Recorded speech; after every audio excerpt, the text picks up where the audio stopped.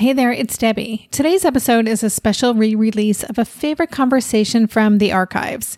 Unless you're a longtime listener of the show, there's a good chance you haven't heard this one before. And even if you have, you just might get something completely different from it this time around. So I think the thing that might be helpful is if instead of thinking about the internet like it's a thing, think about it like it's a place. And so just like you wouldn't let your 4-year-old walk up to the neighborhood park by themselves, why would you let your 4-year-old be on the internet by themselves? Because there's so many places you can go that are not safe. You know, you probably wouldn't put your 14-year-old on the bus by himself to head off to New York City to spend the day downtown. Maybe you would, maybe you wouldn't, but you would have a whole lot of stuff going on beforehand and to prepare them for that trek out into the world. Because remember, it was called, once upon a time, we called this thing the World Wide Web. Pay attention to that world. So if you can just reframe and think about, oh, the internet's a place. So how can I help my kid be safe in this when he goes or she goes out in this place? Welcome to the Tilt Parenting Podcast, a podcast featuring interviews and conversations aimed at inspiring, informing, and supporting parents raising differently wired kids.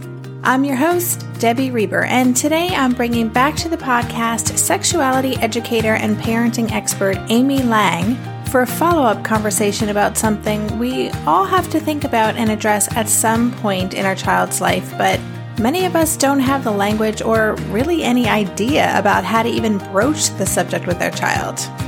Yes, folks, I'm talking about pornography. Amy is passionate about the fact that at its core, sex education is a health and safety issue for our kids. And that's why I wanted to bring her back on the show, as I kept stumbling upon article after article about the fact that all kids will be exposed to pornography at some point in their childhood, and that it's critical they have the information and context they need so they'll know what to do if they see it and understand why it can be harmful to them. And if you haven't heard my first conversation with Amy about sex ed and differently wired kids, I encourage you to listen to that now. You'll find a link for that at the show notes page. And before I get to the episode, I wanted to give a shout out to a few new supporters of the podcast, Whitney Adams and Kara McLean. Thank you so much for helping me cover the production costs for this show, as well as enabling me to offer transcripts for every single episode. If you want to join Whitney and Kara in helping me, please consider supporting my Patreon campaign. Patreon is an online platform that allows people to make a small monthly contribution, as little as $2 a month, to support the work of an artist or a musician, or in my case, a podcaster. It's super easy to sign up. Just visit patreon.com/tiltparenting, and you can also find a link on the Tilt Parenting website. And now, here is my conversation with Amy. Hey, Amy, welcome to the podcast. Thank you so much. I'm super excited to talk about porn. Yes. Oh gosh, I got to start. I have to start with a deep breath already. Okay. And listeners, just to know, this is Amy's second time on the podcast, and I'll make sure that her first episode is in the show notes. You should definitely go back and listen to that. It's a general conversation about kids and sex, but I thought this was an important topic to bring because, as uncomfortable as it may be for some of us to talk about or hear about, it is a reality of our lives, and there's no better person than Amy, than you, to be talking about this. So thank you so much. Yeah, my pleasure, and I'm happy to talk about it, and it's hard. Yes, it is. But you are gifted in this area and talking about these concepts with us. So before we get into speaking specifically about porn, could you just introduce us kind of to your overall philosophy about kids and sex, just as a way to frame our conversation? I know you have a really strong point of view regarding, how to talk to kids about sex. So could you tell us about that? Sure. So my belief is that every child has the right to grow up to be a whole, healthy, and happy adult, and that sexuality is a huge part of being human, and that the more kids know about sexuality and dating and relationships, the better they do. I think it's a hugely overlooked part of child development and really of human development. And so, that's basically my mission, is to help every kid grow up to be a whole, healthy, happy adult. And I see sexuality as a really positive and fun part of life, and that our kids deserve to understand how this stuff works, because it's with us from the beginning. And, most of us as parents had really crappy examples of how to talk with kids about this. And so my belief is that early is better. Get the talk started by 5. And I know some people their heads are exploding. But the sooner we start the conversations with our kids, the better off they are, the more confident they are, the better decisions they make. And there's tons and tons of research that show that kids who are informed and educated about sexuality are safer. They make better decisions. They're more likely to use birth control. In some circumstances, they actually tend to wait a little bit longer. But the big deal for me is that when they do decide to have sex for the first time, if they're sex educated and relationship educated, they are smart about it. They're smart about it. And we have enough data and enough studies and enough information now to know that this is vitally important and that sex education works. So that's kind of my deal. And my super core belief is that parents are the best sex educators for their kids. And this doesn't have to be scary. It doesn't have to be really all that intimidating. And it can be really fun and frankly, pretty dang funny. Yeah, again, listeners, if you haven't heard Amy's first conversation, definitely go back and listen to that because she shares a lot of strategies on how to have that conversation, as well as some of her favorite resources that can help guide you in those, which I have bought all of them. So definitely check that out. But today we wanted to talk specifically about porn. And I wanted to, as a way to get into that, I'm just curious how you have seen porn become a bigger and bigger part of the conversations you're having to have. You've been doing this work for many, many years before internet porn was so accessible. So what have you seen happening with relation to kids and porn over the years? Well, I think it's really interesting because I do have a long look back. I started my company, Birds and Bees and Kids, in 2005. And so when I started Birds and Bees and Kids, when I spoke with parents or did workshops or had talks, parents would very rarely ask about pornography. In fact, I would say that it rarely even came up.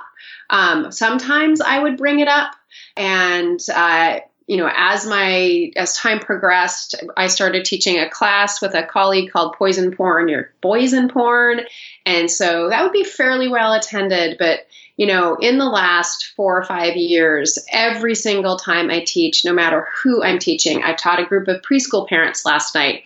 Somebody always asks me, what about porn? And so what's happened is that because of the access kids have to the interwebs, because parents are not willing to believe that their child may actually Google penis or big boobs or whatever, that they aren't willing to put in parental controls or monitoring software because they are in this sort of fantasy island of, not my kid. And the reality is that this is happening all the time. Every child is going to see pornography at some point. They cannot escape childhood without seeing pornography. And what I've noticed is that it is now a topic that comes up every time I teach, and everybody's worried about it, and everybody wants help with it. And most parents are afraid to talk about it because they don't want to plant a seed in their kid's head like, hey, you can go see sex on the internet, or they don't want to ruin their children's innocence. We have lots of reasons. Parents have lots of reasons to avoid the topic, but avoiding the topic is not helping our kids. Yeah, that is one of the questions I wanted to ask later on, but since you brought it up, so, that idea, and I'm sure many listeners this is crossing their mind, if a child isn't aware of it at all, I imagine there's a part of, I don't know if it's losing innocence or like not wanting to actually even raise the conversation because then that might spark their curiosity. What do you say about that? Well, yeah, it might spark their curiosity, but what we know is that kids who are sex educated in general, who know how babies are made and that sex is super fun and it's not for kids and it's for later in life, and looking at sexual images and talking about sex and doing sex, if they have this message in their families that this isn't something for kids, their curiosity is lessened.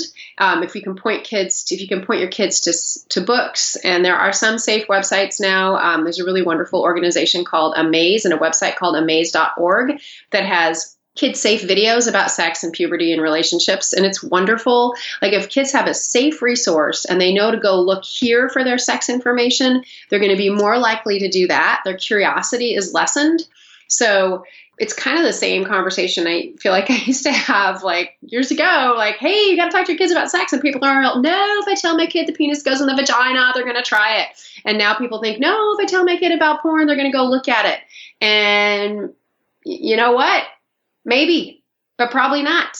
And so we need to kind of get over ourselves. And most of the problem with talking to kids about sex and porn has nothing to do with our kids. It's all about us. It's our reluctance, our embarrassment, our baggage that gets in the way of really thinking clearly about these particular issues. So sure, if you tell a child about porn, yeah, they might go look at it. But if you're super clear about this could really be damaging and scary and it can hurt your brain and your heart, and it's definitely not for kids, and if you want to learn about this stuff, go over here, they're going to do better.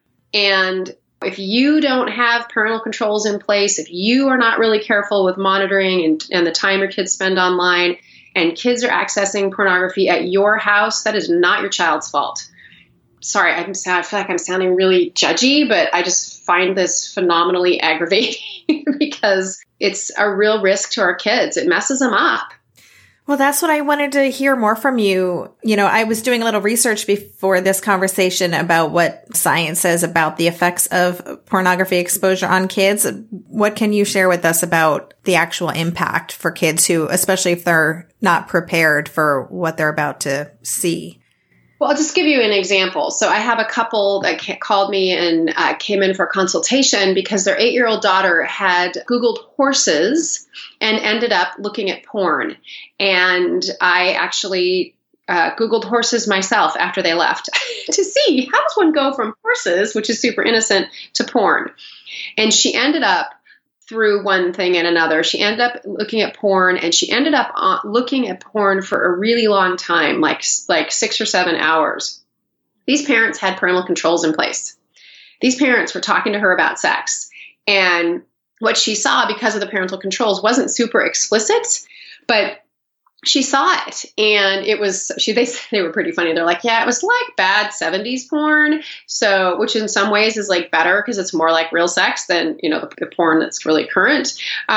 So when a child's exposed to something like that, it can be very tantalizing and titillating. And so it's very stimulating to them, especially if they're right before puberty or in puberty. So they feel sexually stimulated, which is fine if it's something that's age appropriate. But because pornography is really directed at adults, because it is adult sex and adult sexuality, it isn't real sex. It's theater sex. And when kids see this, it teaches them, A, that it's stimulating, and so they can become dependent upon that stimulation. It makes them think that sex starts in the middle. Like there's a whole bunch of stuff that happens before you actually do it with a real human being. You're not just, you know, banging away and sticking parts in holes. So what can happen for them is that they can become obsessed with it. It's sort of like a scab pick. Does that make sense? Like it's sure they just want to scratch that itch, you know. And so what we see happening with some kids, not every kid is wired this way. Some kids get very, very hooked into it, and it becomes part of their regular life and their regular routine. And it can be damaging to them because the bottom line is they're learning about sexuality in this completely not okay or safe way. And it can be very hard to be sexually stimulated by normal, quote, that's air quotes, things. One of my colleagues, Joe Langford, works with boys who sexually offend, and he works with tons and tons of boys and some girls who are using pornography inappropriately. And they have to unlearn how to masturbate because they don't know how to masturbate without seeing something really hyper stimulating. And so it's really a unnatural way, if that makes any sense, to learn about yourself and your own sexual interests and passions, because the data is filled in a way that isn't typical. Does that make sense? Mm-hmm. Yeah, absolutely. We'll be right back after this quick break. This year, I've been working on becoming more attuned to my body, and so I'm starting to really recognize how periodic spikes in anxiety or disruptions to my routines can seriously throw my whole system off. And as I've been traveling a ton this past month, which is both disruptive and somewhat stressful, I'm especially glad that I have the extra support of Synbiotic Plus, a 3-in-1 supplement from Ritual with clinically studied prebiotics, probiotics, and a postbiotic to support a balanced gut microbiome. Synbiotic Plus provides fuel to the cells that make up the gut lining to support a healthy gut barrier. And it comes in this very cool minty delayed release capsule, which was specifically designed to help survive the harsh conditions of the upper GI tract for delivery to the colon. The bonus is that the capsules don't need to be refrigerated, so I can easily bring them with me in my carry-on. On a personal level, I love that Ritual is committed to sustainability. They're a female-founded B Corp, meaning they are holding themselves accountable long-term to not only think about their company's financial health, but also the health of people and our planet. There's no more shame in your gut game. Synbiotic Plus and Ritual are here to celebrate, not hide your insides. Get 25% off your first month for limited time at ritual.com/tilt. Start Ritual or add Synbiotic Plus to your subscription today. That's ritual.com/tilt for 25% off. So in our house these days, Darren and I have been working together to up-level our nutrition and healthy lifestyle habits. Maybe it's our age, our changing bodies, my shifting hormones. Whatever the reason, I'm here for it. And that's why I'm loving Green Chef, a meal company that makes eating well easy with plans to fit every lifestyle. Green Chef offers gut-friendly recipes each week and is committed to providing a holistic approach to nutrition by offering meals that contribute to the overall well-being of your entire body. Darren and I are particularly big fans of their nutrient-dense, science-backed gut and brain health recipes, developed in partnership with registered dietitians that improve digestion, reduce bloat, and also boost energy and immunity. This week's favorites? Turkey, black bean, and sweet potato chili, and the Baja chicken bowls with mango salsa. I mean, don't those sound delicious? But if that's not your thing, you can choose from a variety of customized meals to suit your lifestyles with preferences like keto, vegan, vegetarian, fast and fit, Mediterranean, gluten-free, and protein-packed. Whatever you choose, you'll get farm-fresh ingredients, organic whole fruits and veggies, and premium proteins, along with chef-crafted, nutritionist-approved recipes delivered straight to your door. Go to greenchef.com/60tilt and use code 60tilt to get 60% off plus 20% off your next 2 months. That's 60% off plus 20% off your next 2 months when you use the code 60tilt at greenchef.com/60tilt. Green Chef, the #1 meal kit for eating well. My question, and I'm imagining some listeners are wondering the same thing. What do you do then? You know, I'm curious with this girl that you mentioned, but kind of in general, if you find out that your child, you know, maybe your child was at a friend's house or whatever happened, they stumbled upon it, they saw it, and they tell you about it, or you discover they saw it and they're traumatized or whatever. Like, what do you do at that point? How do you address it once they have seen it and they weren't prepared for it? Yeah, so once they're exposed, first of all, if you have not prepared your child for seeing this, then you need to apologize to them and say, I am so sorry that happened to you. I don't know what we were thinking. We should have told you that this is a thing and that you might see it and how to handle it. So that's the very first thing you do, is that if you haven't talked about it and you haven't taught your kids about how to handle it if they see it, that's on you. It's not on your child. So that's the first thing. And then I'm just going to back up the truck a little bit further. If your child sees porn and you find out, or they've been looking at it, be very, very careful about punishing them, shaming them, yelling at them, flipping out, because that will teach your child basically that there's something wrong with them and for their natural curiosity, and that there's also something wrong with you, which is that you cannot handle this kind of sexual stuff. And it is a tall order. Trust me when I tell you, it is a tall order not to freak out if you discover your 12-year-old has been rocking, ladiesbonkingladies.com. So it's a tall order. And as we know, parenting is work. And so this is going to require a little parenting work. So apologize, be really careful not to freak out. If you do freak out, take a step back and apologize for freaking out and just say, I was really surprised to see that you were looking at this. I didn't think that we were there yet. And obviously here we are. I'm sorry we didn't talk about this sooner. And then you're going to need to do some investigation. If they're looking at their own device or a family device, you need to look back at the history and see how long and how much and what they're looking at. And it can be pretty shocking. And if you have not looked at pornography online and you feel like you have the stomach for it, I would recommend that you just take a peek. I look about every 2 years just to see what's going on so you can get a sense of what they're seeing. The couple that I mentioned, the husband looked at the porn, the wife did not. And he was like, yeah, it's good that you, mom, don't have this in your head. So where you have to know what they've been seeing. And if they've been looking at it for a while, they may need some help or support. Being exposed to pornography can be sexually abusive because it can be very traumatizing. It can be very, very graphic. It can be very confusing, especially the younger a child is. But a couple of exposures, like they're at their friend's house or they're on the school bus, this happens all the time, and a kid says, hey, dude, check this out. And your child's like, blah, no thanks. And then tells you later, so-and-so showed me porn on the school bus, or I saw this naked pictures, or people doing naked things together, depending on the age of your child. That's in a kind of a different situation. So depends on exposure, where they were exposed, how they were exposed, what they were exposed to.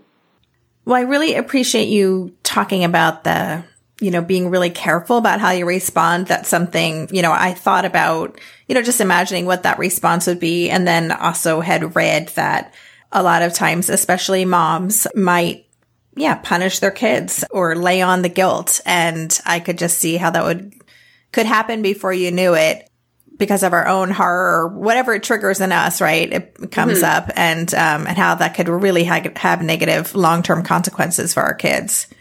Yeah. I mean, it really can. It's very surprising and it's shocking. And really at the core of it, we're afraid.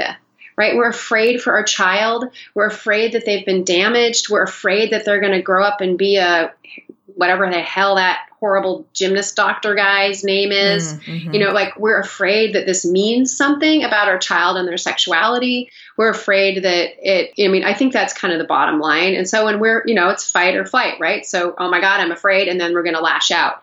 And so it's very hard sometimes to control that, but there is an antidote, which is actually really easy, which is to say to your kids today, after you listen to this, say to your kids, hey, do you know what porn is? Have you ever heard that word?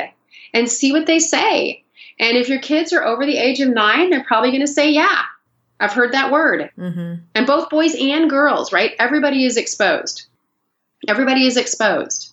Yeah, I had read that people believe the average age of adolescent exposure is 11 years old. Does that jive with what you've read and seen? No, it's younger. It's like 9 or 10. Wow. Yeah. I mean, really, you really have to just assume they're going to see it. They're going to see it before anyone's ready to handle it, including you. And just like with the sex talks, you got to have the sex talks, by 5. You got to have the porn talk. You can have the porn talk as young as 5, especially if you let your children on the internet and you have not locked down with parental controls and monitoring software. Do I need to say that again? No. Got that message? Yeah. So if your child is on a tablet or on your phone or whatever, you need to tell them, hey, sometimes there are pictures and videos of naked people on the internet. So if you're talking to your 7-year-old, there are naked people on the internet. It is not okay or safe for kids to look at this. It can be very scary and confusing. So the rule is, if you see something like this, turn it off, hand me back the tablet or the phone. You will not be in trouble. You need to be very, very clear about that. You won't be in trouble. Sometimes this happens. There's scary, yucky stuff on the internet. And make that very clear to your children. And as they get older, by the time they're 10 or so, hey, porn, know anybody that's seen it? And they'll say, yeah. And you can say, you don't need to name names, and it may be themselves. And you can just say, hey, so just to remind you that this is grown-up stuff. It's not safe for kids. It can really mess you up. It can give you ideas about sex and relationships that are completely wrong, and they can be really confusing. And so the rule in our family is that we don't look at porn. And same rules, like if you see it, let me know. You won't be in trouble if you're at a friend's house, if somebody shows you on the school bus. I need to know. We might need to tell the other kid's family to get them help and to make sure they're safe. And then as they get older, are the conversations more nuanced, more conversations about, healthy sexual relationships and what it can do for, do you kind of go into more detail on how this could be harmful to them? Yeah. I mean, talk about I have a 17-year-old, it's like we talk about how porn starts in the middle. Like it is not real sex. It's going to give you a crazy idea about what men's bodies look like, women's bodies look like, what people like sexually. Being sexual with someone is a process. It doesn't start, you start out with hand holding and maybe you end up in the land of, I don't know, furries or whatever, right? Like maybe you end up at the very sort of the outer edges of people's sexual practices. Once your children are around 13 or so, you can take your gloves off and just talk about everything openly. It just benefits them. Mm-hmm. It might feel weird to you and uncomfortable. And you can just say that, like, I feel so weird talking about this because my parents never talked about it. I never thought I would have to talk to you about whatever. And then talk about it and talk about your values about it. And help them understand that it is a part of life and people choose to look at it and they choose not to look at it. My belief is that I am not an anti-porn person per se.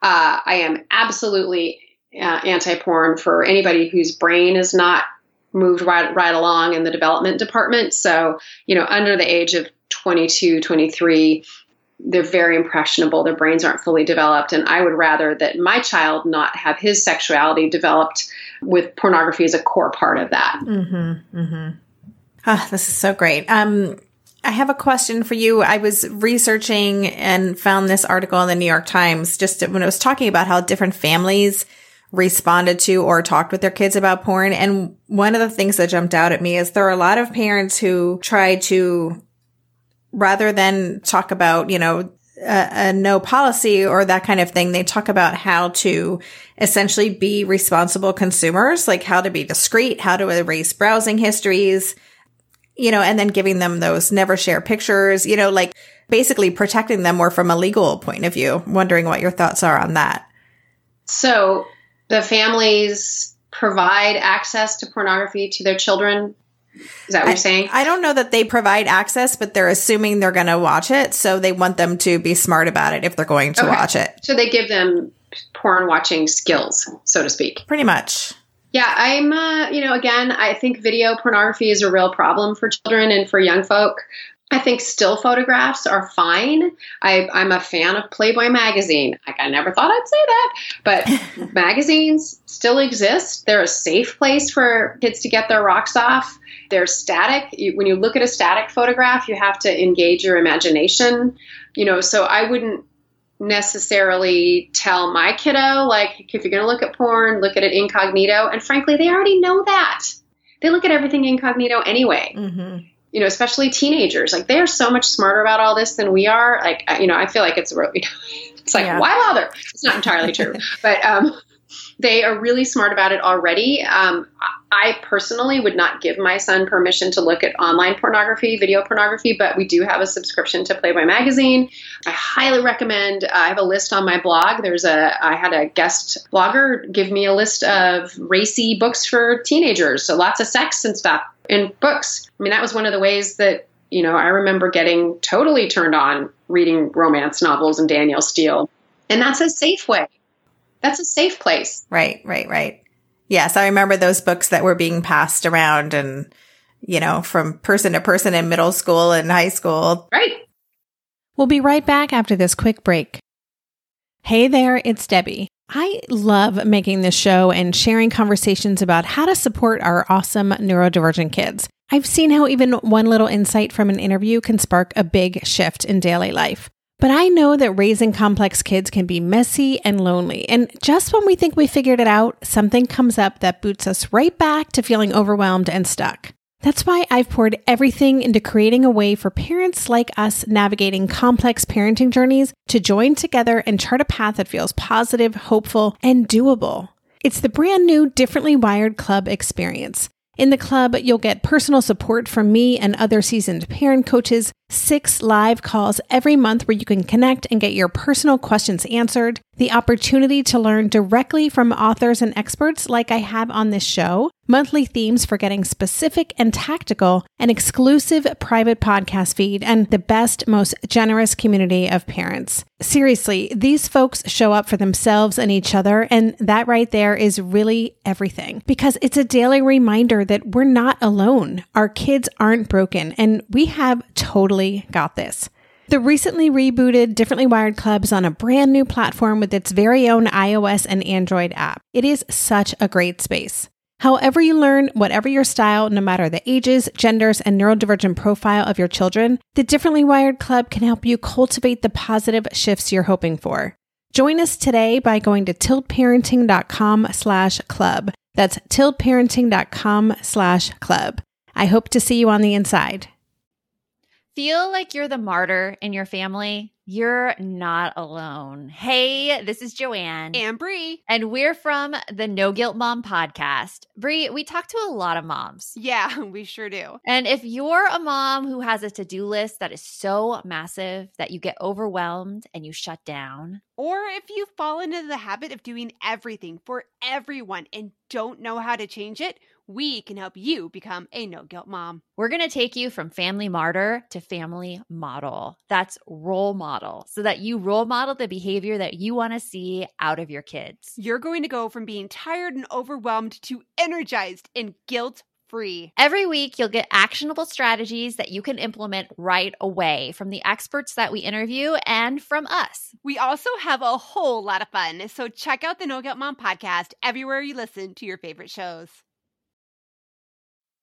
I feel like you touched on this, but I do want to say it again just because I know for me, this is a conversation I really wanted to have with you. And I was also like, oh, I can't believe I have to have this conversation, especially for those of us with kids who are much younger and for listeners who have kids who might be in preschool. You know, that realization that we have to deal with this full stop. Like, it's not something we can just close our eyes to. That's kind of it's a tough moment, right? When a parent realizes, gosh, the world our kids are growing up in is so different than the one we grew up in.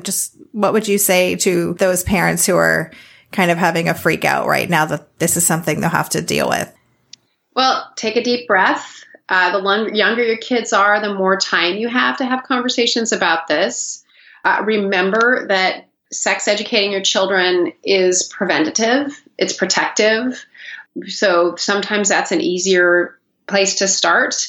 If you have to start with pornography because your child's already been exposed, again, back to that apologizing and just copying to your discomfort. Like, kids appreciate it when we say, I am not a super fan of having this conversation, but we need to. It's, our children did not ask to be here. They didn't. And we have a responsibility to them to help them be as healthy and safe as they possibly can be. And there is a ton of great stuff on the internet, and it's brought us some really amazing opportunities, like what we're doing right now, right? You and I chatting, and on different sides of the planet. But there's also this stuff that is not safe for them. And so I think the thing that might be helpful is if instead of thinking about the internet like it's a thing, think about it like it's a place. And so just like you wouldn't let your 4-year-old walk up to the neighborhood park by themselves, why would you let your 4-year-old be on the internet by themselves? Because there's so many places you can go that are not safe. You probably wouldn't put your 14-year-old on the bus by himself to head off to New York City to spend the day downtown. Maybe you would, maybe you wouldn't, but you would have a whole lot of stuff going on beforehand and to prepare them for that trek out into the world. Because remember, it was called, once upon a time, we called this thing the World Wide Web. Pay attention to that world. So if you can just reframe and think about, oh, the internet's a place. So how can I help my kid be safe in this when he goes or she goes out in this place? I love that. Thank you so much for that. And also the reminder that this really is, just as our sex ed conversation was, this is a safety issue. And that's something I don't think we can hear enough. Yeah. It really is. And if you're thinking, oh, but my child would never, I think, I had several years ago, I had a mom reach out to me and she was freaking out. And she said that it was a lesbian couple and they have a 6-year-old boy. And apparently one day the 6-year-old was talking to his other mom and they were talking about how his body was going to grow and change and he was going to get taller and his shoulders were going to get broader and he was going to get hair in his armpits and his chest and around his penis. And everything was going to get bigger. His feet, his hands, and even his penis was going to get bigger. And so that sweet little guy trotted downstairs because, he had 2 moms and maybe he hadn't seen anybody else's penis, but he's like, hopped on the family computer and Googled big penis. Wow. It's completely innocent, right? Completely innocent. And they've never, ever imagined that he would do something like that. But he could spell. He was curious. And when you're wondering about something, what do? You consult the Oracle. You Google it. And so he Googled big penis and he saw some mighty big penises. And, he wasn't particularly traumatized, but I think the mom was more traumatized than he was. I don't recommend Googling big penis, by the way. It's pretty surprising, to say the least. You cannot unsee things. So if we think about it like a place, if we think about it like it's our responsibility to make sure children know that, and we put all the structures in place that we do for them when they go out, before they go out and about in the world, they're going to do better. We're going to do better. We're going to feel better. So just assume your kid's going to see it. They're going to see it before you're ready for them to see it, and do every flippin' thing you can to make sure it doesn't happen under your watch. And assume that nobody else, assume all the other parents are not taking care of this in this way. Okay? Just assume it. And that way, when kids are at your house, things are locked down and safe, or as safe as they can possibly be. And also, you can prepare your child when they're at somebody else's house and hanging out and everybody's, online and doing whatever, that your child has some skills around how to handle it if they see it. Yeah. And on that topic, there is a really great book called Good Pictures, Bad Pictures. And there's Good Pictures, Bad Pictures Junior. And it's all about what kids can do when they're exposed to pornography. They see it. And I really, really like their message. They're very pragmatic. It's really approachable, readable, really good information. It's part of an organization called Protect Young Minds. I don't fully agree with their philosophies for a variety of reasons, but their books are great. And it's the only thing we've got right now that's really doing a pretty dang good job at helping parents and kids understand how to handle this. Great. Okay. Well, listeners, I'll have a link to that in the show notes as well. And before we go, Amy, can you tell us how people can connect with you and what resources you have available on your website and anywhere else online? Yeah, sure. I'm happy to. So my website is birdsandbeesandkids.com. I have an online bookstore. I have a free video you can watch about talking to kids about sex. I have an online course called The Birds and Bees with Ease that you can access there that will help you dig deeply into how to have these conversations with your kiddos. One of my big beliefs is that you've got to be clear about your own values about sex, love, and relationships, and that is more than half the battles in terms of having these conversations. I'm pretty active on Facebook. It's Birds, Bees, Kids. And then I have a newsletter that folks can sign up for, and I send out tips and tricks for talking to kids about twice a month. Yeah, that's pretty much it. Poke around, see what works. You can always email me directly. If you have questions, I'm pretty good at responding. And, you don't have to go it alone. There's lots of help out there. I mean, I'm not the only person doing this, but I've been doing it pretty much the longest. And, I believe that sex is a super fun, amazing, important part of life. And I want my kiddo to experience his sexuality as something that is positive and not negative or shameful. So if that resonates with you, or if you're recovering from one of those shame-filled experiences yourself, you might find some joy in my universe. Yeah, I just appreciate your perspective so much. And, I heard you speak many, many years ago and was pretty blown away. And I'm grateful that you're doing this work and grateful that you stopped by to share this with us today. It's such an important topic. So thank you, Amy, for once again being our sex ed consultant for Tilt Parenting and stopping by. Yeah, no sweat. My total pleasure.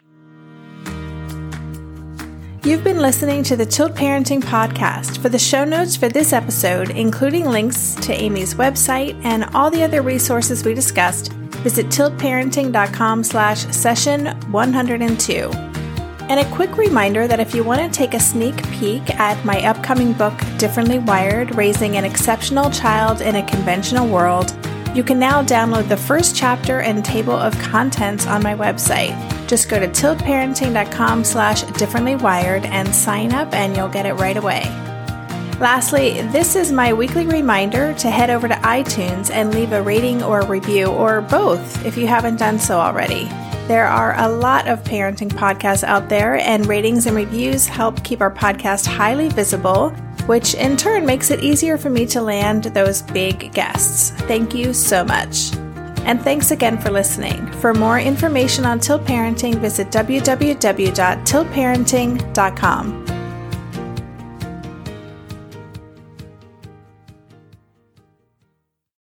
Well, hey there, busy mama. Are you looking for ways to make your life easier, your home less chaotic, and at the same time add more joy to your life? My name is Deanna Yates, and I'm the host of Wanna Be Clutter-Free, a podcast all about letting go of the stuff we don't need in our lives so that we can focus on what truly matters.